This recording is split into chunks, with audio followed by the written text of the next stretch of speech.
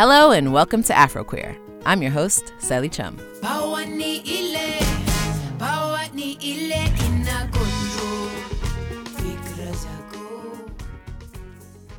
بالاخر انا بقاو فيا شي الوباء ولكن ما عندي ما ندير غديروا مثلا gay. This is Sophia Taloni. She's a trans woman and a Moroccan online celebrity.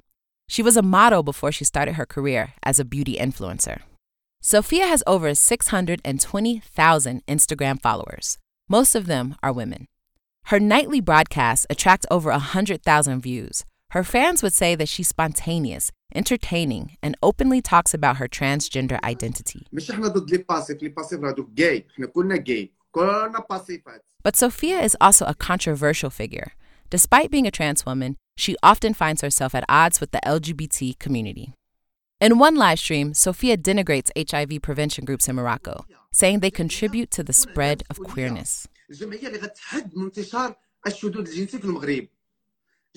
In another one, she delivered a series of transphobic insults against a transgender man.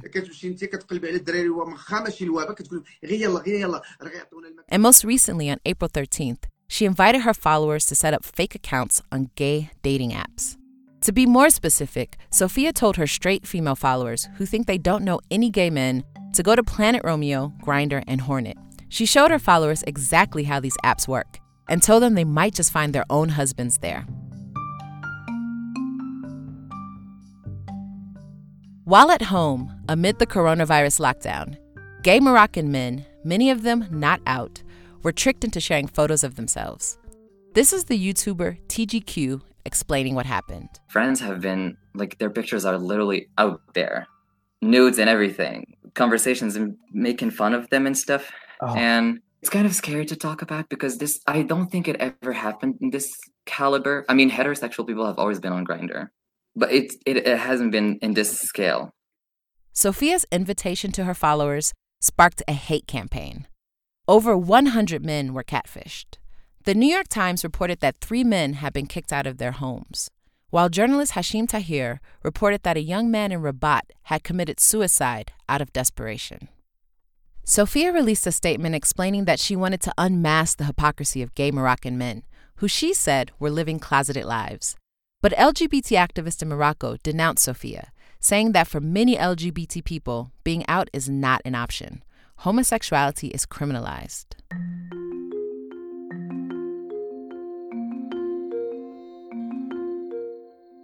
In a time where COVID-19 has made it hard for people to meet in person, apps like Hornet and Grindr become the only place to find community. This made Sophia's actions even more painful. It also revealed the fragile balance in Morocco between a glamorous social media LGBT culture and the harsh reality for the majority of LGBT people on the ground.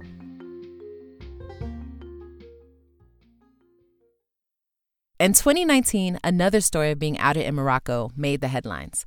This time, the story did not involve a celebrity, but a young medical assistant named Manal, whose run-in with the police would be caught on video and spark a public debate about LGBT people in the country.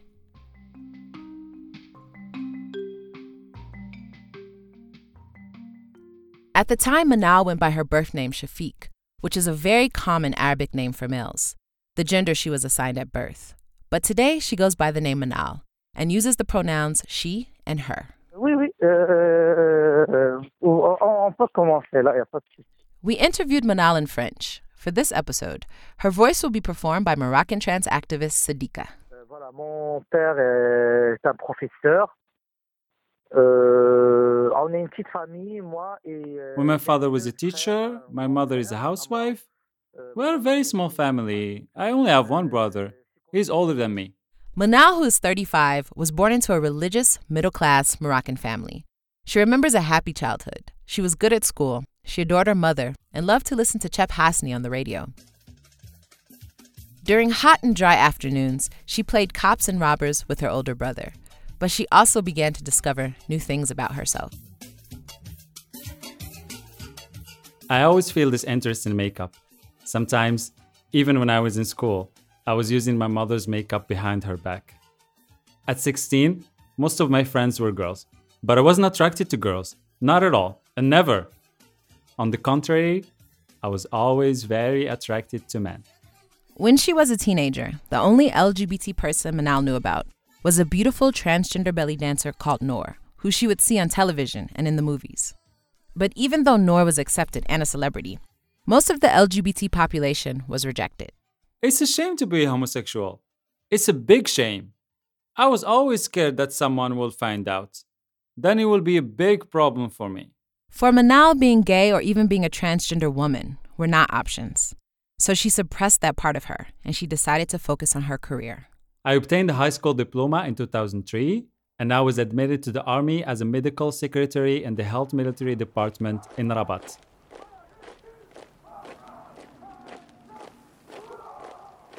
When I was in the army, all my actions were controlled. It's not like being a civilian. The army is different. You risk going to jail for the smallest things. It's not just about your sexual orientation. It can even be for not being on time for work. There are so many rules. You need to be disciplined in everything. You need to be exemplary in everything.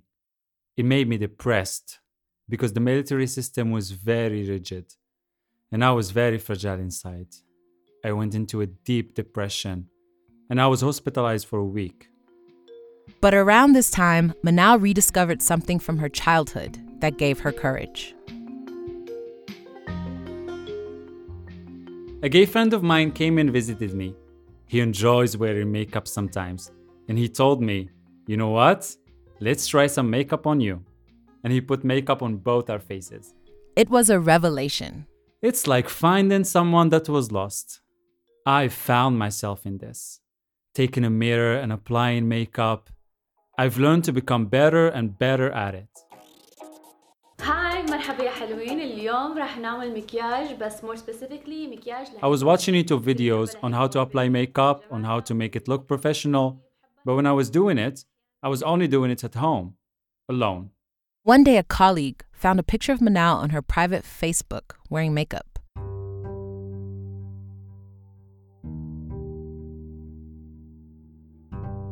And that was when it began. We shared the pictures with other colleagues, and I was called by human resources. They told me I was dismissed overnight because of that. At 30 years old, she lost the only job she had ever known, and she also became homeless. Manal couldn't even live at her parents' house because she didn't want to tell them the circumstances around how she had lost her job. I've always lived away from my family, so they don't understand. I kept a reasonable distance between me and them, so we can respect each other. After several months of barely surviving without work, she moved to Marrakesh and found a job in a private hospital as a medical assistant.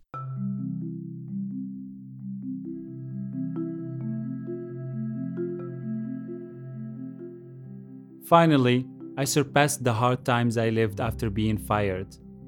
I started afresh. I was fine. I had a car, I had an apartment, everything went fine. The only thing that had always prevented me from going out at night was that I was a member of the army. I had to respect that, being a soldier. By becoming a civilian, I could go out the way I wanted. So for the first time in her life, Manal discovered intimate relationships. In 2012, I had my first experience. Before, I could be interested in someone, a neighbor, a colleague, and inside of me, I liked him.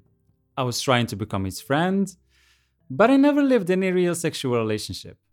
I had no big love stories. After 10 years in the army, love stories could wait, but fun could not.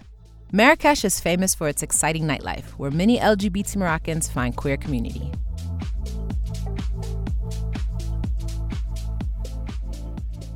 Honestly, there is a special atmosphere in Marrakesh, something you can't find anywhere else. Cafes, cabarets, nightclubs. This is Marrakesh. It's a Western city in a sense. You can find swimming pools with people performing striptease around the pool. The law that criminalizes homosexuality does not apply to non-Moroccans. And cities like Marrakesh and Casablanca attract a high number of gay tourists. So while some gay foreigners are able to express their sexuality and live almost freely, Manal knew that as a Moroccan, the only rule was to never get caught by anyone outside of the LGBT community. You must be extra careful in the street. For instance, every 2 weeks, I go out on Saturday. I discreetly sneak out of my apartment dressed as a woman. I use my car, I spend the night out, and I go home without drawing any attention from the neighbors or anybody. For 5 years, Manal lived her best life. By day, she was working as a valued medical assistant, but by night, she was a well-known party animal, dressing up as a gorgeous woman, going from cabarets to nightclubs, meeting people from all over the world, and flirting with strangers. It should have lasted forever, but on New Year's Eve, 2019, everything changed. Honestly, this was an unforgettable date in my life. The evening before, I had eaten a cake at home, I had prepared a light dinner, brushed my hair. I mean, not really my hair, but a wig. I had applied my makeup, and I was dressed with a blue dress. I got in my car to go to the cabaret. I stayed 2 hours in a place, and I decided to change clothes. It was too early to go home. I just wanted to change the location.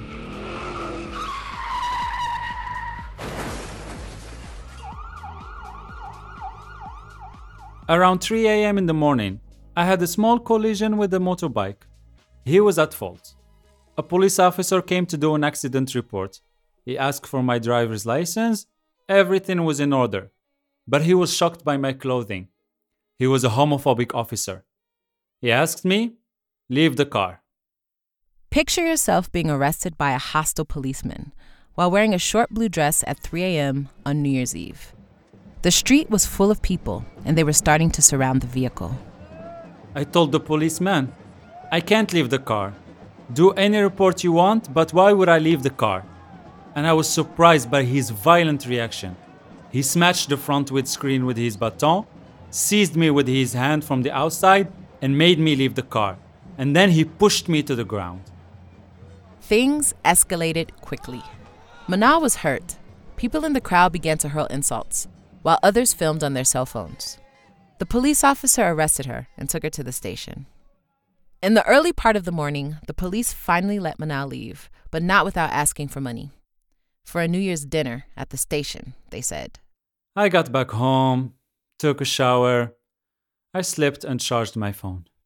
I woke up around 2 p.m. It was a disaster. As soon as I had turned my phone on, I received messages from all my friends. They sent me the video of me under arrest. The video was published and it was posted and reposted on all social media, like Facebook or Instagram, everywhere.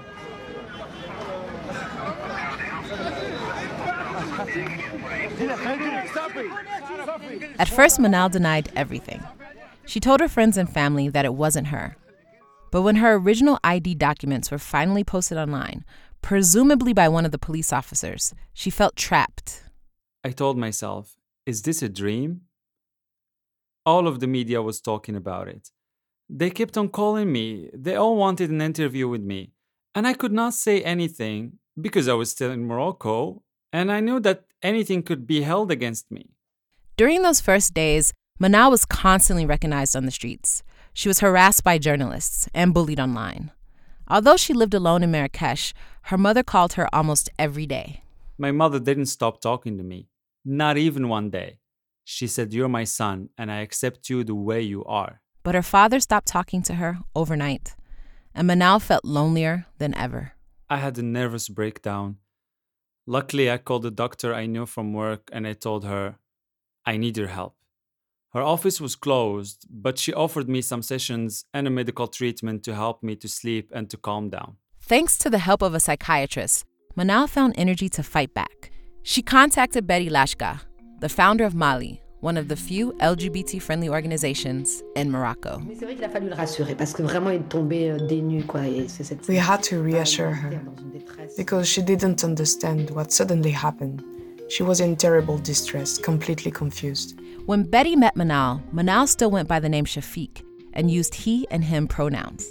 In this translation of Betty's interview, we have amended the pronouns to reflect how Manal identifies. Manal stayed with Betty at her apartment for a few weeks, and they came up with a strategy to fight back against the media attention. We did what we could.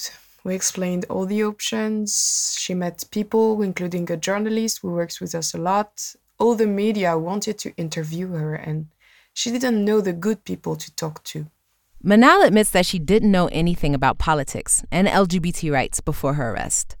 But after meeting Betty and reading articles and learning new things each day, she felt more confident accepting interviews with the media.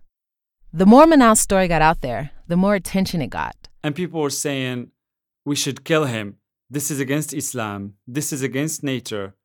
This YouTuber is calling Manal a zamel, a faggot in Arabic, in a video viewed more than 1 million times.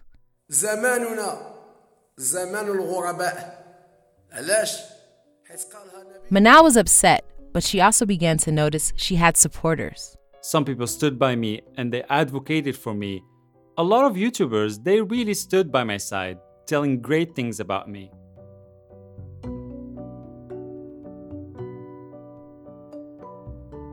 The Moroccan author Abdella Taya wrote in the French newspaper Le Monde that it was the first time that anonymous people, Moroccan human rights activists, and YouTube personalities publicly advocated on behalf of the victim, blaming the police instead of the transgender woman. He saw Manal's case as a turning point for all LGBT Moroccans. Betty agrees. Il y a 10 ans, nous étions un peu les seuls, parce que les associations de droits humains ou les associations... 10 years ago, we were the only one. The human rights or feminist organizations never mentioned LGBT rights. Now more organizations talk about that. Our base continues to grow. Voilà, notre camp, finalement, s'élargit aussi. But Betty also noted a rise of stigmatization. To her, it's a reaction against the growing visibility of the LGBT movement. No longer wanting to be hidden, more LGBT Moroccans are pushing for LGBT rights. This is seen as a westernization of the Moroccan identity. And the risks of gay bashing and mob justice are now paradoxically bigger today than they used to be. Oui, il y a une augmentation des violences homophobes en raison... Unfortunately, I must be honest with you. For this kind of issue, the more the media talks about it, and the more it opens a Pandora's box, bringing more opponents. So yeah, there is a rise of homophobic violence because the fight is becoming more and more important and more publicized. This is a reality. For Manal, the most pressing issue isn't legalizing homosexuality, but creating space for LGBT people to feel safe and protected in their own country, even when you're not rich and not famous. Today, when you're gay, anybody can come and blackmail or attack you. And if you go to the police, they will put you in jail.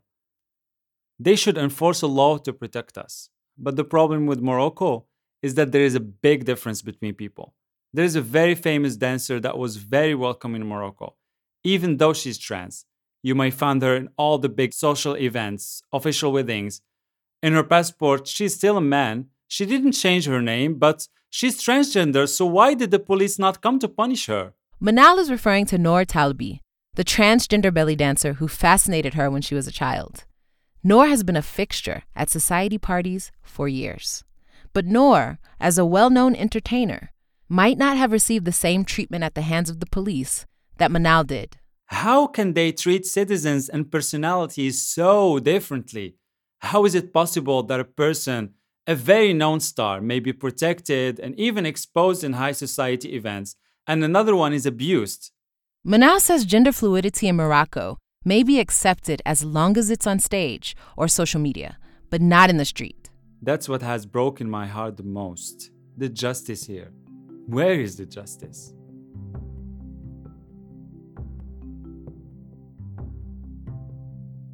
Thanks to the support of colleagues, Manal came back to work after a month away. The charges against her were finally dropped by the Ministry of Justice, but she was still attacked and blackmailed online, and sometimes in real life. She made a decision. I applied for a tourist visa to leave Morocco because there was no life for me after this terrible event. Getting a tourist visa for France was hard, but after 6 months, Manal was able to book a ticket to Paris. She didn't tell anyone she was leaving. I packed my things. I gave my apartment keys to a colleague who also drove me to the airport. Once in France, I called my family. When she arrived, Manal stayed at a friend's house for 3 weeks. She found navigating France challenging.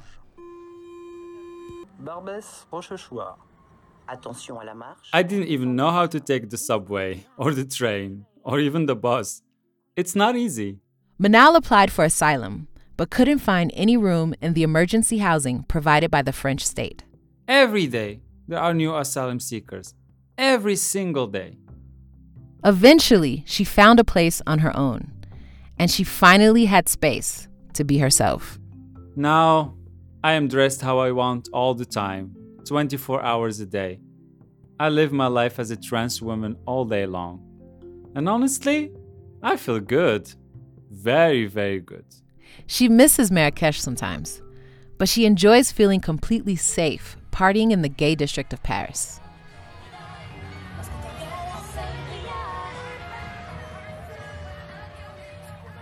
I go out, I have a big network of friends.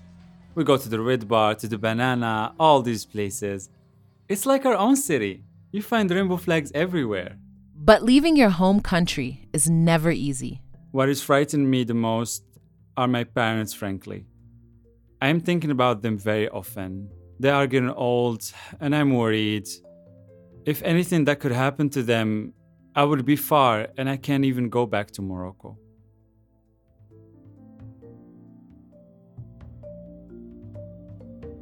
But what is really difficult, as I am such an active person, is being unemployed. I need to wait for my refugee status. But the most difficult for me is dead time. Because you do nothing. You eat, you sleep, you go out. That's it. That's not my life. But Manal cannot imagine going back to Morocco. She's thinking about medical surgery and feels like there are too many dangers for a transgender woman in her home country. فهمتوا حنا دابا بغينا نوصلوا الميساج ماشي حنا ضد لي باسيف هادوك جاي. And the controversy raised by Sophia Toloni, the influencer we spoke about at the beginning of the episode, has just strengthened her feelings that she doesn't belong there anymore. Manal actually knows Sophia. She reached out to her when her assault video first went viral. She rushed to my defense. She even sent me personal messages. She told me, come and join me in Turkey if you need a place to stay. She was very well known as a good person. But now she expresses ideas that I don't even understand. She should know that we are at risk in this country. She even said that policemen only attack homosexuals who are provocative. But she knew what happened to me, though. She knew that I wasn't looking for trouble. Watching Sophia Toloni's provocative videos was unbearable for Manal, and she even tried to reason with her. I sent her text to tell her, how can you say such things? You know what happened to me. You watched my video. You watched the police abuse.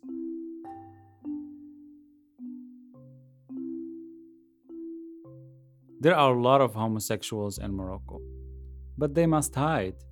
They can't openly say I'm gay. They have to hide who they are. I was like them. I couldn't tell. After what happened to me, I had the courage to tell who I was. Now, I'm proud of who I am. But I think it's because something horrible happened to me. After all I've been through, nothing worse can happen to me. It made me a very strong person. Voilà, c'est ça. Ça, finalement, il m'a rendu un peu très fort. Très, très, très fort.